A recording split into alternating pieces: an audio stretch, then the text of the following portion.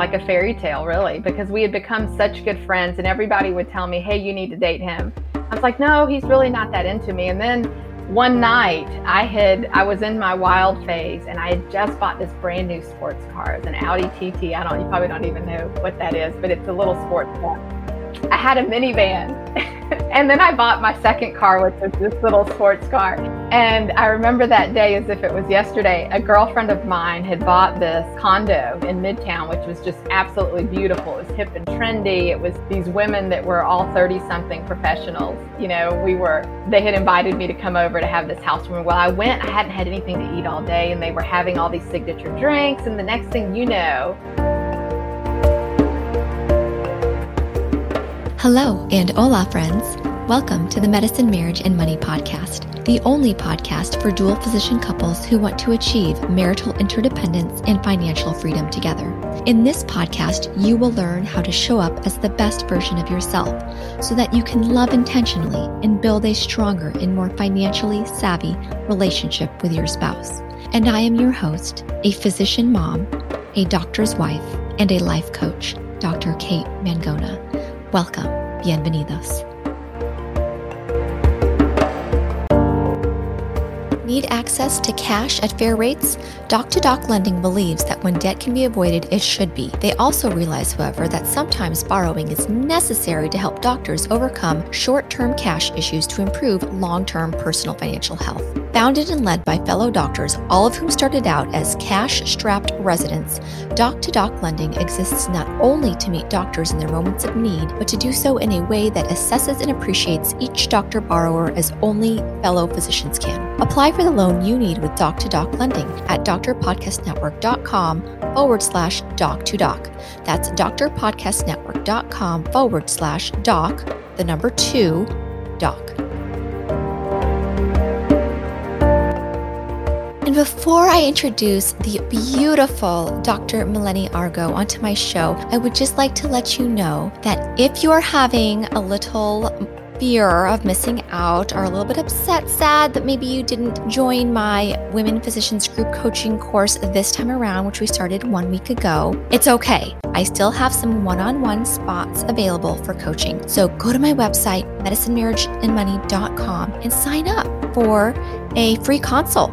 And you could have the opportunity to change your life, transform your relationships, enhance your marriage. I would love to hear from you. And now for our guest on today's show. Please help me welcome our guest on today's show of Medicine, Marriage, and Money, Dr. Melanie Argo.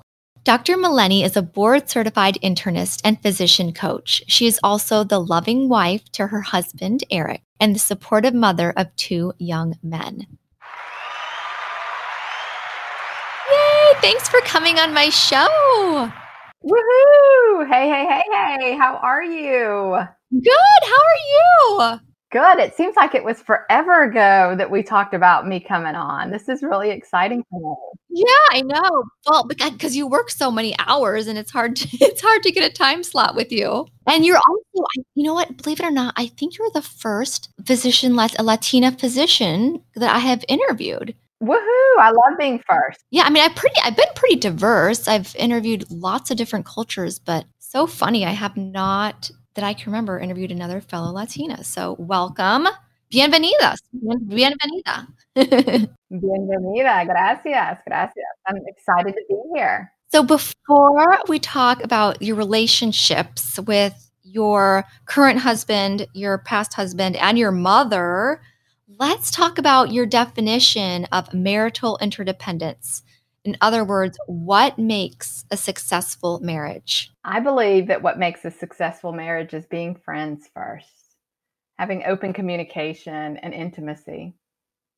Those 3 things I think are absolutely key in a loving, lasting relationship. Oh, I love it. Okay, so being friends, having open communication, and an intimacy.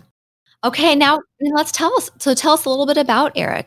How long have you guys been together? Where did you meet? How did it happen? It's really an interesting story. Eric and we've been married for 17 years, and we met at the gym at the hospital. Eric was a personal trainer, and he was helping to run the gym at the hospital where I had my first job. And he came up to me one day and asked me if I needed some help with a weight machine. And then I asked him, I said, "Hey, do you train people?" He said, "Yeah, I do all the time." So I became his client, and that's how we met. Oh my God. Wait, which hospital has a gym in it? This was Atlanta Medical Center, like the wellness center. Oh, the wellness center. Okay, so is it like a separate building? Yes, it was a separate building. Okay, so he became your trainer. That is pretty intimate right there. Yeah, really intimate. Yeah. And so how did you fall in love with him? Like how did you know he was the one? How did he know you were the one? Well, I'd been divorced, and I'd been divorced for about a year, and we started working out together, and we would work out 2 to 3 days a week, and I took up running. And so part of our workout would be we would lift weights, and he had said, "Hey, why don't I just come running? Why don't we just run together?" And I'm like, "Okay." And I'd never done a race. So we decided we would do a 5K, and then a 5K turned into a triathlon, and we did a half marathon. And so a year went by, and lo and behold, we just became really good friends. And that's how it started. Do you think you were like a bit timid at first just because you had a recent divorce? And I think my guard was down at the time. Well, I'm going to tell you all my secrets, but at the time I'd started doing a lot of internet dating. And so, because I got married pretty young. I got married to my first husband before I turned 21. And we had been married for about 9 years. And soon after we got married, it was during college. And then I had 2 more years of college. And I went away to medical school, and then had medical school and finished medical school, and then started residency and finished residency. And so I was never really, young and free, and dated a bunch and all of that. And so I think once I got divorced, I started to do that. And Eric was my trainer. And so he got to hear a lot about the people that I was meeting and people I was going out with. And he would always tell me, "He sounds like a loser." Oh my gosh, you confided in him all of your dates. Yeah, not all of them, but we would talk about stuff, and I would tell him what I had going on. And so he must have known or tried to like inch his way in there somehow. Or I guess you said you just became really good friends, right? Yeah, we became really good friends. We started just doing a bunch of different stuff. Like as we were training for all of those events, we ended up spending more and more time together. And then we ended up having some friends in common. And all of my friends, not all of them, but most of my friends really, really liked him. And they would say, "What about Eric? Why don't you date Eric?" I'm like, "No, he's not my type." So what was it? What was it about him that wasn't your type? Well, I think my first husband was a little intimidated by my profession. And I don't know that he was intimidated. I just didn't feel like we were on the same level. And I know that sounds really snotty, and I'm not trying to be snotty, and I'm usually not snotty at all. And so I think in my mind, I had this picture of what my second husband would look like. And I thought he would be a career professional. He would be, have an MBA or be a CEO or do, something along those lines, or a physician. I think I was really thinking that his salary would be really close to mine. And so in my mind, with my box, he just really didn't fit that box. You had a vision of how it would go better, right? If he wasn't like your ex-husband. Exactly. Like if I got to pick round 2, that round 2 needed to be a whole lot different than round 1. Because round 1 didn't really understand me being on call and, all the sacrifices that I was making. He sort of saw that as something that I was doing for myself when I wasn't. Because we ended up having a baby 3rd year of medical school. So my oldest son is 23. And so we had him 3rd year of medical school. So as if being married and being a resident wasn't hard enough, then 3rd year we had our son. So it was just a really trying time. So what do you think you learned? Like how did you know that he wasn't the guy for you anymore? I felt so alone, and I was working really, really hard, and the communication just wasn't there. And it was almost like he was doing me a favor when he took care of our son, or when he did different things. And it was just, I really learned that what a hard worker I was, because I just kept going. It was just like, okay, this is what I've got to do. And really felt like with all of the challenges of being a resident, one of the biggest things that I did for myself was to hire a nanny. So I had a nanny with my oldest son, and intern year, she was just a lifesaver because she did everything for him, for our son. Granted, but the majority of my salary went to her, but it was just such a blessing to have her to be able to support him and me, and not really have to worry about the baby being taken care of. Because back then, that was before duty hours. So we would be on call every fourth night, and you pretty much got no sleep. I remember coming home after being up all night, wouldn't get home till 5 or 6, would come home, feed the baby, get him his bath, get my bath, and we'd both go to sleep.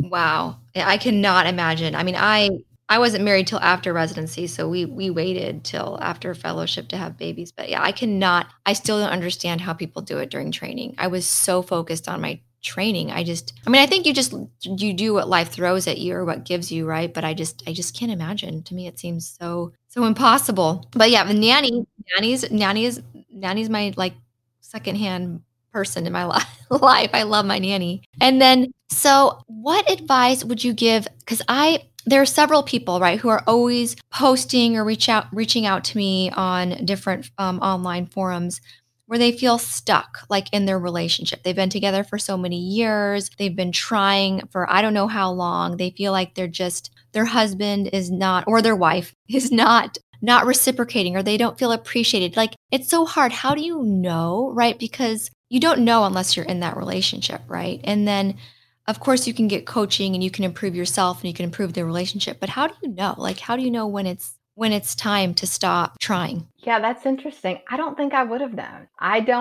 think I would have continued to sort of beat my head against that wall just because I had made a commitment and I had a child, and the thought of being divorced when my parents weren't divorced, his parents weren't divorced. So I didn't really know what that would look like. And to me, it really seemed like it wasn't what I signed up for. And, with that arrival fallacy, I kept thinking, okay, look, I'm almost there. We're almost at the end, residency's almost done. And it turned out we got divorced the last year of resident. I had just finished residency. And it was really, he was ready to move on. And he said, well, that's fine. I can continue to live this way. And something just sort of clicked in me that I was just like, you know what, you don't have to sacrifice. If this isn't what you want, then I'm good. And I remember we had gone skiing and we were on this ski lift and we were going up, and it was almost like a movie. Like, I looked around and everybody looked so happy with their kids. You're skiing. It's supposed to be a great time. And I remember looking over beside me and our son being between us and just knowing in my heart that we just didn't have that kind of relationship, that as time had gone on. So I was in college and then I moved an hour away to go to medical school, 2 hours away, excuse me. So he stayed where we were living, and then I moved, and we would only see each other on the weekends, which ended up working out pretty well.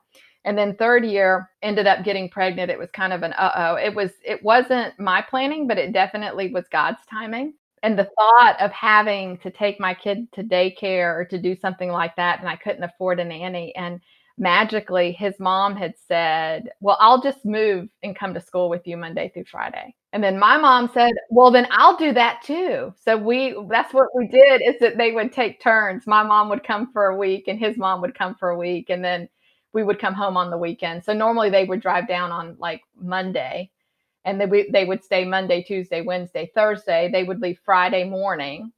And then I would come home after classes on Friday. And we just made it work somehow. So it ended up being a really good time to have a baby, because they really had a chance to take care of Wesley. And of course, I think God gives you what you need, because he was just such a great kid. I mean, he was easygoing, and he still has that same personality where he could just entertain himself and it didn't matter when you put him in the car for a 2-hour ride. He was happy as could be. He would nap and then he'd wake up and he'd be fine. Whereas my second child, I mean, that would be crazy. My second child, he would be kicking and screaming the whole entire time for 2 hours. So, yep.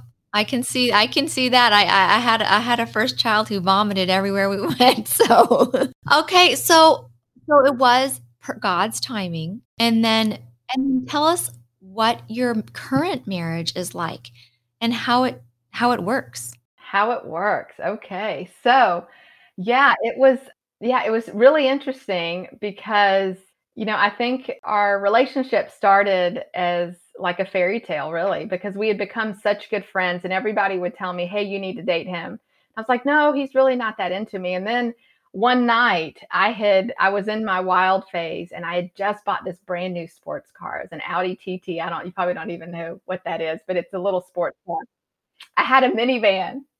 And then I bought my second car, which was this little sports car. And I remember that day as if it was yesterday. A girlfriend of mine had bought this condo in Midtown, which was just absolutely beautiful. It was hip and trendy. It was these women that were all 30 something professionals. They had invited me to come over to have this housewarming. Well, I went, I hadn't had anything to eat all day, and they were having all these signature drinks. And the next thing you know, I was just toasted. I mean, I was like, oh no, there's no way I can drive home. And then my new car and all of that. And so I was dating a guy at the time and I called him and it was like 2 o'clock in the morning or so. And he said, no, just get a cab. I can't come get you. And I was like, you've got to be kidding. And then I thought of Eric because he and I had gone shopping that day. We had gone looking for furniture. And so I called him. Of course, I don't even know that we had texting back then. I called him and he picked up the phone, second ring. Stay right there. I'll be right there.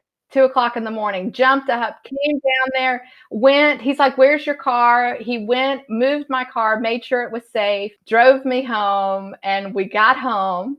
And as soon as we came in, we were talking.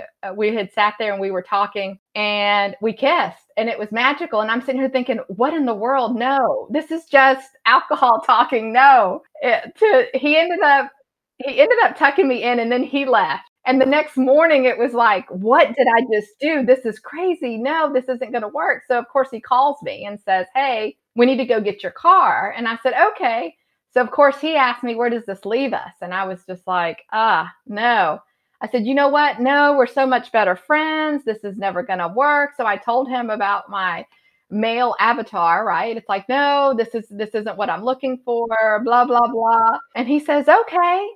And so he leaves and goes along his merry way. And then at the time I was in academics. I was working for the program where I had graduated. They hired me on as an attending. And so I was in my academic office and he knew that I had, paperwork that morning or whatever. I had office hours. So I was doing my office hours and I hear a knock at the door. I'm like, that's kind of weird. Okay. So I go open it and it's him. And he said, okay, well, you've got to hear me out. You're completely wrong. He's like, Melanie, you don't need someone who makes the same amount as you. You need someone that's going to take care of you and your son. He's like, you have no clue. I'm a caretaker. I'm a supporter.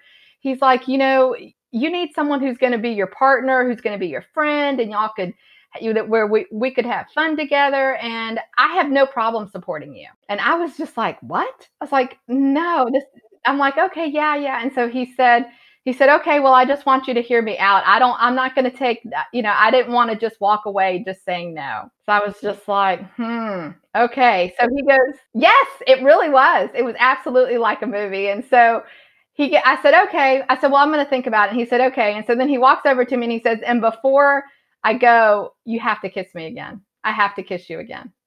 And I was just, because I still remembered the kiss and I thought, nah. And I said, okay. And it was just fireworks and butterflies and rainbows and daisies. And it was crazy. So he walked out of my office. I was weak-kneed and I'm like, what in the world have I gotten myself into? Yeah, you were totally falling in love because your Prince Charming had arrived and you had a blindfold on the whole time. The whole time, the absolute whole time. So fast forward, we were inseparable. He proposed within 6 weeks. Within 6 months, we were married. And my brother was just like, what? This is crazy. What's his social security number? And I said, why? He goes, because I'm gonna run a background check on him. I'm like, David, you don't need to do that. He said, no, really. And so I said, fine, I'll ask him. I said, hey, can I have your social security number? So he gave it to me. And he knows now that. And so my brother went and ran a background check on him and said, okay, well, everything's checking out. And he was right. He made so many promises to me and he kept them all. So soon after that, we were married for about 2 years before we had another baby. But after the baby was born, he quit working and he stayed home and he was home for about 10 years. He initial plan was going to be just 4 years, 5 years, and it just kind of went on. And yeah, he's been my biggest cheerleader. I always he's kind of like my Marty. He does everything. I should have known when he said, "Can I bring my washer and dryer?" You know, when we got married, because he really is a caregiver, very much a caregiver. This just proves that what the love stories that happen in the movies, they can happen in real life, but you just don't always realize it because you're the one in your life and you're not the one watching it. Yeah, it can happen. It can happen. And so 17 years later, or even so, yeah, well, you mentioned that. Okay, so he stayed home and took care of your son for the first 10 years. Did that cause any tension? Was there any resentment from him? No, not from him. I would say that for the first so my son was about 6, right? So he's got a stepson. So he was living, of course, with us. And then we had another, so the age difference is about 9 years between the two of them. So yeah, he was Mr. Mom. He did all the cooking, all the cleaning, take everybody to school. We did all sports practices, did all the homework, all of those things. We did several things that helped. For a while there, we ended up moving out of Atlanta to an hour north to a small rural town where I was super busy. I did inpatient and outpatient medicine and worked really long hours and was on call on the weekends and everything. So oftentimes when I would get home, he would hand me the baby, right? So here I am, I'd walk in and he'd hand me the baby. I'm like, what? No, wait a minute. You've got to give me a second. Of course, he'd been at home all day with the baby. So we learned early on. We ended up hiring a babysitter that would come, and she would offset us from like 5 until 7, 5 until 8. And she on those 2 nights, she would feed the baby, she would get him ready for bed, everything. By the time we got home, he was ready to go. We would spend some time reading or doing whatever, and then I'd put him to bed. But that was supposed to be our working out time, but it ended up we'd usually go eat or go do something fun just two nights a week, and it was just perfect. Yes, I think a lot of people don't feel like they can afford that, or maybe that they don't want it, they feel guilty about that. That's what you and your relationship needed, and you as a person needed. And then let's talk about your mother a little bit too, because I know you've mentioned before that that's another relationship that really has evolved over your lifetime for the good. Oh, absolutely. Yeah. I think, I discovered coaching about 3 years ago. And 3 years ago, I was pretty burned out and just really overworking and spending way too much time at work and, spending a lot of time documenting and being behind. And on the weekends, I would work another 2 to 4 hours and found coaching. And through coaching, my relationship with my mom has just really come a long way. My mom and I had really not seen eye to eye. My mom is a very poorly controlled diabetic. She's very, I don't know how to explain it. She's very sort of anti-Western medicine. And I took that very personally for a long time. We really didn't get along very well. I was very resentful of her and was really angry, and our relationship was really toxic. Even to the point where I kind of thought, does she have some kind of personality disorder? And I was putting all of this off on her. And I think a lot of it was just feeling rejected because she didn't accept medicine, and the fact that she was so anti-medicine and it wasn't controlling her diabetes. And through coaching, I really found a way to accept her for who she is. And the more I started accepting her, yeah, it was just absolutely beautiful. The more I started accepting her, I realized that I started accepting myself and started to realize that my mom is very dynamic and that she is human, just like me, with likes and dislikes, and that I didn't have to like everything about her, just like she didn't have to like everything about me, but I could still love her and accept her just as she is. So our relationship started to change, and now we have a really good relationship. I can call her and not get super annoyed. She still is allowed to be her, and I'm allowed to be me. And now I have a voice, because before I was very much a people pleaser. And in my mind, she would say stuff and I'd be like, why would she say that to me? That's ridiculous. All that internal head drama.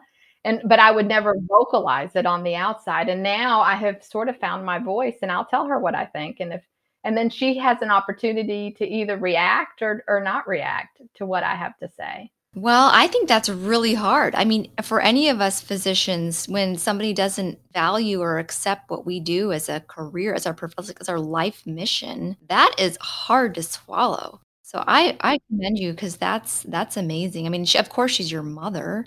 And there's like a component of unconditional love there. What did she think when you went to medical school? Or how did that did is that where the conflict started or No, I mean, I think it was just, yeah, there was never really any outward conflict. I think I created the conflict, thinking that she should be different than she is, right? That she should control her diabetes, that she should do something about it instead of, if somebody were to tell her, hey, go take cinnamon and some garlic and make a tea out of it, and she'll be all about that. But if you were to suggest a pill, she would be, oh, no, that's, this is an emotional problem. No, I don't need to do that.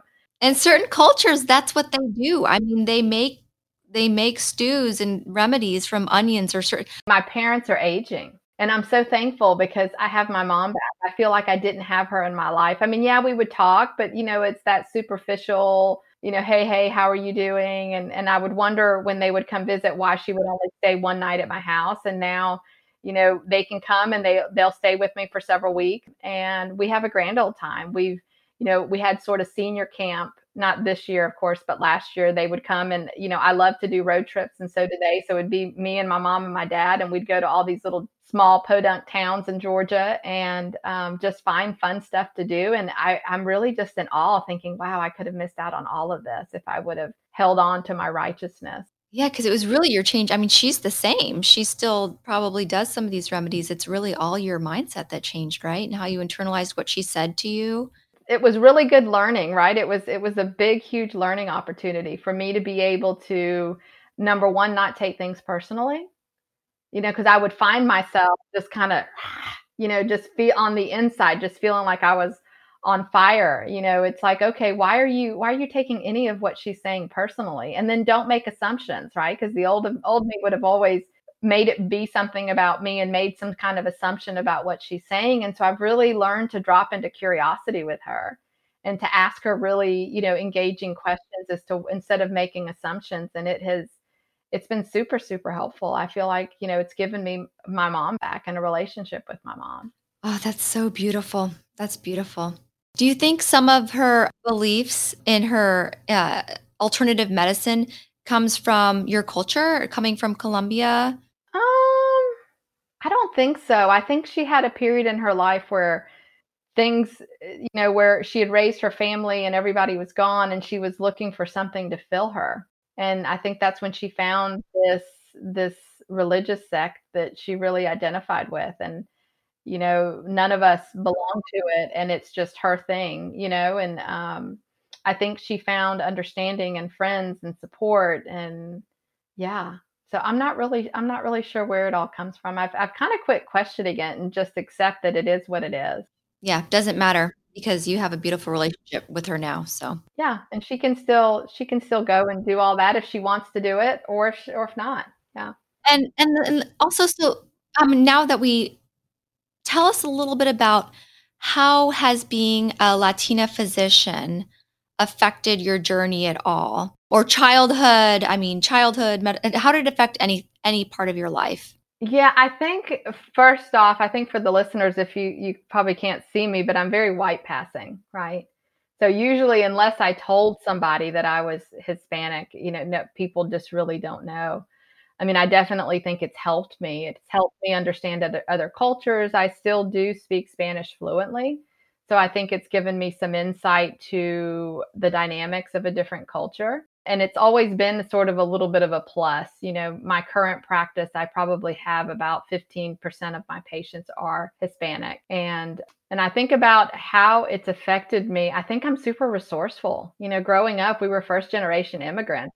We lived in apartments until I was like in seventh grade. And I remember we would rarely ever go out to eat. It's like going to Burger King was a big deal growing up. And my dad really valued education. We ended up moving to the States for my dad to go to school. And at the time they were giving, yeah, they were giving out green cards pretty freely because they wanted people to come and get educated. And so once he got here, he was working on an MBA, he was working on his master's, and I think he realized what a gold mine it was and how much opportunity was here. So he decided to stay. And just we were he just really had a big emphasis on education. I remember when school would come around, it was, you could spend as much as I wanted on school supplies, right? Even though we had limited money for clothing, but school supplies like the latest Trapper Keeper and pens. And I got a lot of external validation, when we realized that I was going to, that I had scored really well on exams. And it wasn't until I was in ninth grade that I had a high school teacher want me to be tested to see if I was gifted. So I think that, my parents, if you imagine when you have first generation immigrants, when the parents come to school and the kids are translating, that was me, right? And so they didn't really know if it wouldn't have been for that teacher, who knows? I mean, they tested me and she's like, "Oh yeah, you're gifted. We need to put you in all the honors classes." And I really think that's why I ended up where I am today. Yeah, this is why teachers are so important. And I know, okay, I know we've briefly, before we started, we talked about some of your new goals for this year. Do you want to share like some of your new 2021 millennial goals? Yeah, so I've got a lot of things that I'm working on. I'm getting my coaching practice off the ground, and I'm also, in starting this new company, learning a lot about finances. And my personal finance has just been something that I've delegated to my husband, thinking that he takes care of most everything. We have one checking account. I think, I know that I've heard some of your other podcasts and how you guys talk about that, but we've always had one big pot. And to me, it just felt really exhausting to be the primary breadwinner. And so I feel like, okay, that's my contribution. And I've kind of just left it at that until recently. Recently, I'm like, okay, I really need to look to see, I've told my husband that he and I have talked about it extensively. I'm like, look, I want to travel the world. I want to make sure that when it's time to retire that we, have enough. So he keeps telling me that we're all set and we've got a financial advisor that we meet with. And he shows me, the bottom number at the end of every year. But this year, actually on Friday, I'm going to go meet with him to hopefully start that journey a little bit, more in detail so that I'm not on the periphery, so that I can get out of my shame. Ah, that's wonderful. So you can see where everything is going and coming and feel maybe just a little bit more in the know about it all. And then once you kind of figure out where everything is going and coming, then yeah, you can plan for retirement, talk about your number goals, and unless that's what your husband does. Is that what your husband does for you? Yeah, I mean, yes, he has been, but it's one of those things, and maybe it's just being a woman physician that I kind of felt like that's sort of his jurisdiction. And I know that's so old fashioned, but and it's like the more I would ask about it, the more I was just like, I don't need something else to take care of. It's like I've got enough on my plate. But yeah, so I know we had started talking about that he has ended up going back to work, and he's been back at work now for several years. And I think we don't realize how hard it is when you've been out of the workplace. We never anticipated that as a hurdle. We thought, oh, it'll be easy. He'll be at home with the kids for, 3, 4, 5 years, and then he'll get back in the workforce and it'll be real easy. And it wasn't. It was really hard to get him to the point where he could figure out what his next step was. Because if you could imagine, he was in personal fitness. His degree was in exercise physiology. And so we had moved cities, and the city where we were living, that wasn't really a job that brought in very much money. Whereas in Atlanta, it was a pretty high dollar job, but where we moved to, it wasn't. And then the hours were usually after work, right? And on weekends, which is not what didn't work out for our family. Wow. So this year is going to be your year. 2021 is going to be Melania's year for getting her coaching off the ground and figuring out her financials. So that's exciting. And you just said it. So now it's going to happen. Are there any stories you want to tell our audience to leave them with? Any stories, take home points, anything we did not cover in regards to medicine, which we always briefly cover on this podcast, very briefly, or marriage, which is the meat of our story, or money? What do you want our audience to walk away thinking? Yeah, one thing I've been really reflecting a lot on is I'm working on this talk for the residents where I am, and really learning a lot about imposter syndrome. And really realizing as I've coached in 2020, I've coached about 200 physicians, and it keeps coming up over and over again. And I'm just really amazed at how pervasive it is. I always suffered with it and always felt like I had always had this overachiever in me in everything I do. As I'm reflecting back on preparing this talk, I'm realizing, yeah, I am an overachiever. I was thinking back to my hobbies. I used to play tennis before. My son plays baseball pretty competitively, so my weekends are pretty much taken up with baseball. But before he started playing, I was playing tennis, and not only did I play, but I was the captain of the team. So I organized all of it, and on top of that, had two young kids and was a physician. And that's just sort of true for everything. When I look at my coaching practice, again, the overachiever, all these physicians that I've coached and gotten involved in multiple different coaching circles. And now that I'm learning about imposter syndrome and sort of recovering from that, I'm realizing that that's just sort of my way of self-sabotaging is this overachiever, and really trying to dial it back. I think getting to know yourself, and that's kind of where I was going with it, is that the more I get to know myself, the more my past just seems so obvious to me. So I think about when I started off in education, when I started off in my career, they had asked me to stay and to be an attending where I trained. And I remember just feeling so overwhelmed all the time. And I realized that I never really thought that I deserved it.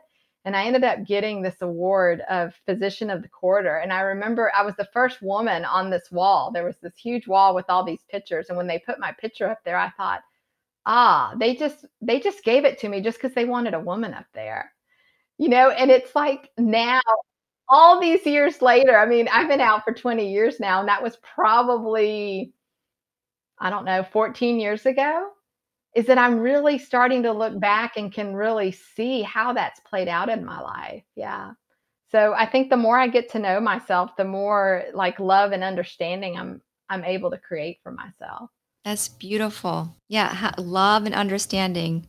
That goes along with like having compassion for yourself too, right? So yeah, so many of my listeners are probably super overachievers, and when you're an overachiever, when is it ever enough? Right? Yeah. So that's one of the things I've been thinking about, because I look back, I think, okay, so this is my fifth podcast that I've been on. And I organized a physician work group at work. I've done so many things. And, tonight I was telling my husband, I'm like, now remind me again, why did I decide I wanted to add coaching? Because I don't know if you know this, but I work full time.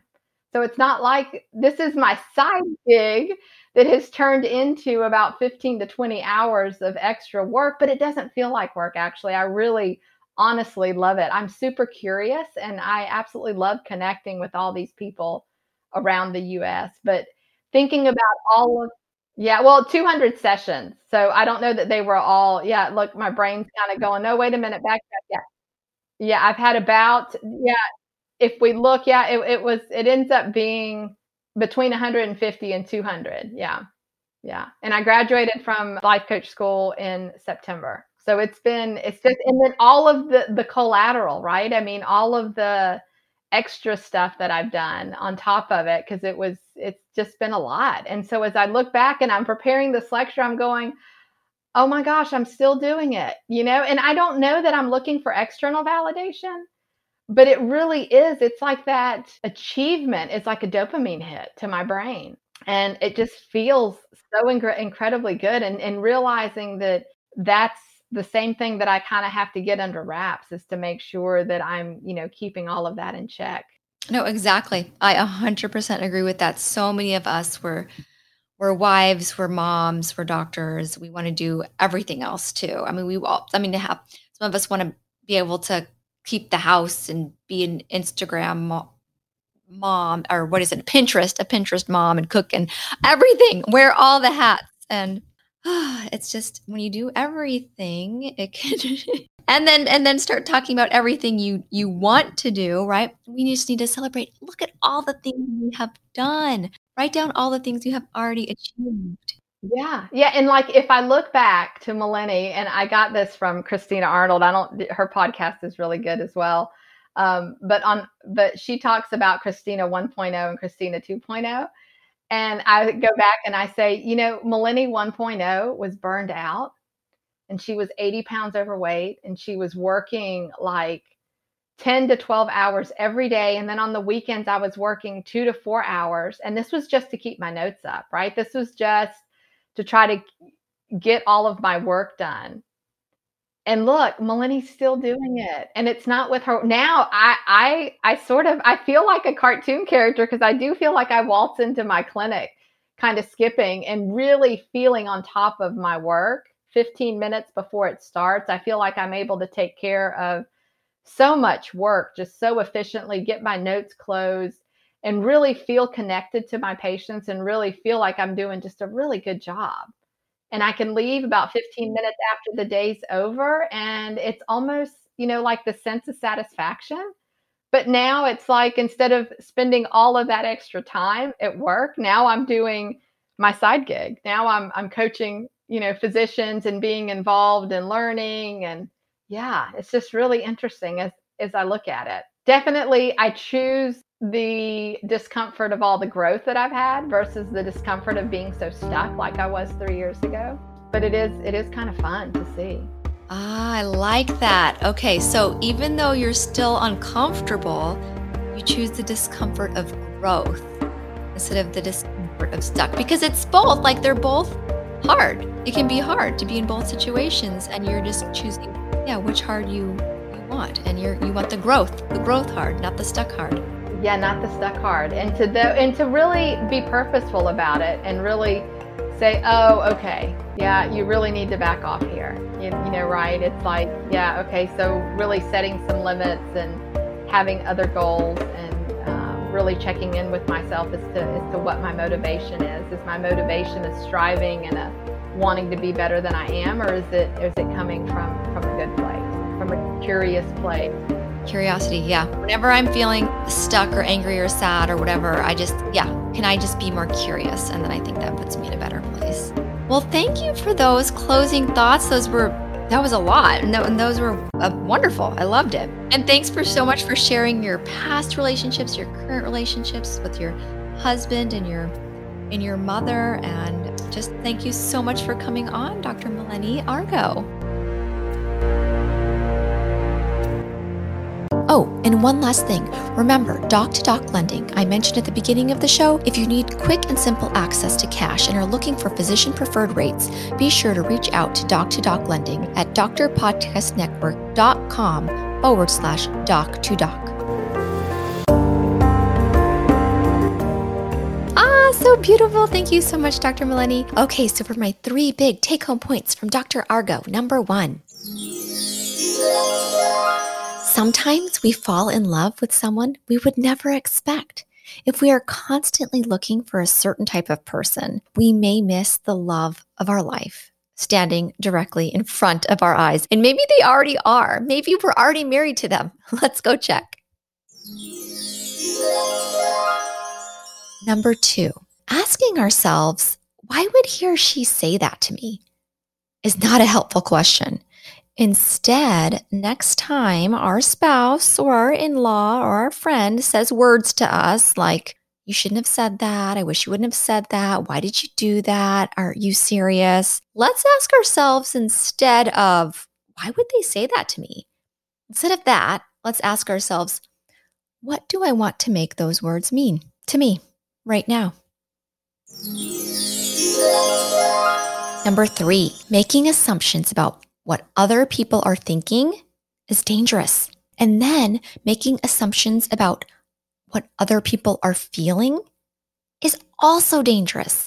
And then making assumptions about our fabricated thoughts about what other people are thinking and feeling, making that mean something about us, is the most dangerous of all. So next time we catch ourselves in this funny mind drama of making other people's thoughts and feelings about us that we already made up, let's ask, would we rather spend our time and energy focusing on what we think it means about us, someone else's thoughts and feelings, which we have no control over and are making assumptions over?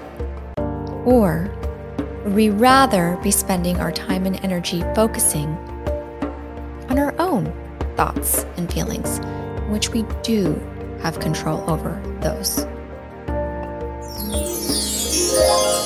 And that is it, my friends. Thank you so much. Go fly away, spread these beautiful messages into the world. Please share this episode with somebody who needs to hear it. Leave me a review. I love you guys so much. If you are sad you missed out on my group coaching launch, which started last week, reach out to me. I still have a few one-on-one coaching spots available. So I would love to still have you. I love making a difference in not only my life, but as many people's lives as I can. So please come find me.